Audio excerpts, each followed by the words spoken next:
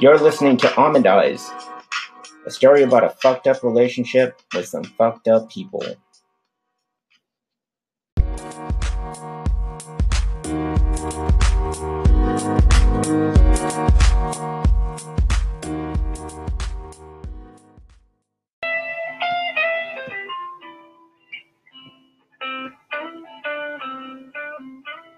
Episode 1. Stoned, drunk, and totally fucked. It all began when her body popped into my tiny kitchen and said, "What the hell are you trying to cook?" See, it was 3 a.m. on a Thursday morning, and most of our mutual friends were packing up and starting their goodbye shakes and hugs. From my drunken standpoint, this Wednesday night get-together was a hit. And I'm not going to let it be ruined by a stranger with a nice set of tits. You're listening to Almond Eyes. You see, she was a friend of a friend who was visiting from out of town that knew a few pals that I ran with at the time, Cedric and Casher, and they were still in my living room with the out-of-towner. Now, on most nights, Casher, if he had a few too many, he would ride the couch. And I didn't mind. It was lonely at times being in that 2-bedroom apartment. It was a shitty spot in a great part of town. The view made the women moist and stay for the sunrise on most nights.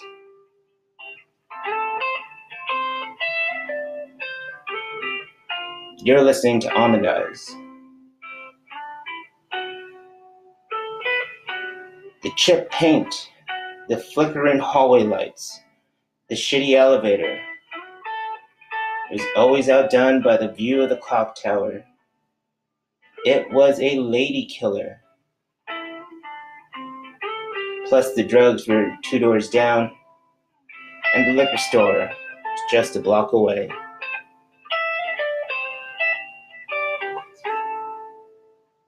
Now Casher, he was a character.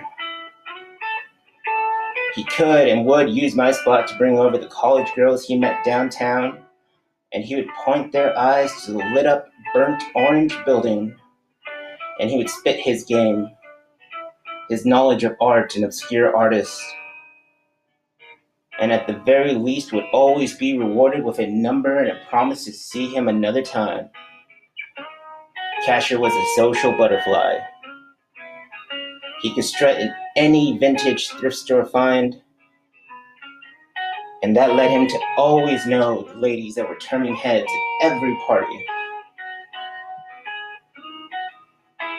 We naturally became each other's wingmen, and we took turns setting them up and letting each other knock them down. You're listening to Almond Eyes.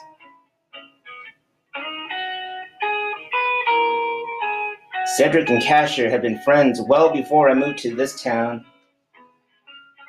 Cedric had the new wheels, the kid was smart, holding down a full-time job, school, and somehow always knew the tune you would be humming to next summer way before the local college radio station played it. Now don't get me wrong, they both had style. But Cedric had this curly fro that instantly made his Spanish physique from West Texas look like someone important, like a superstar. I always thought he could have any girl in town, but he had his pick of men. And he left Casher and I, all the ladies, wanting more than just a conversation with him. To sum it up, if we had a few dollars to spend and a few hours to kill, and we all went around town, the night always left a story behind.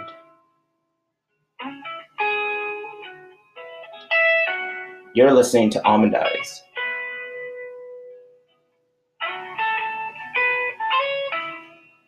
So maybe it was the crowd that was left in my living room. The cheap whiskey we all drank. The Lone Stars, the PBRs that were half empty and scattered throughout the apartment. Or possibly the little pills with the Pac-Man imprinted that you brought. Or maybe the nose candy my neighbor broke out.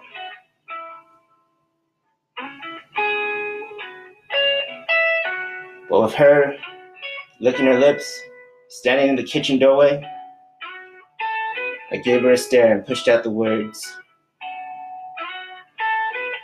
sushi. And what the hell is it to you? Not like you're getting any. She chuckled. She used the wall that she was leaning on to slowly turn back to the living room and rolled her eyes.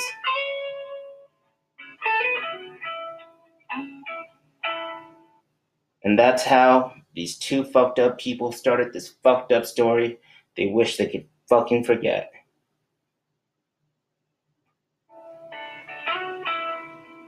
You just listened to episode 1 of Almond Eyes.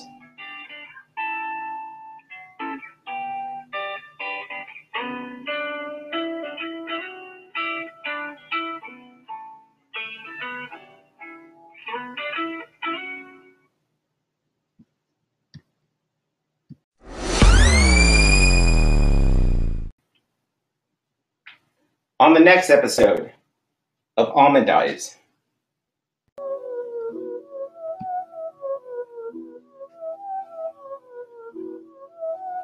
If you really want to drill down to why this shit show started,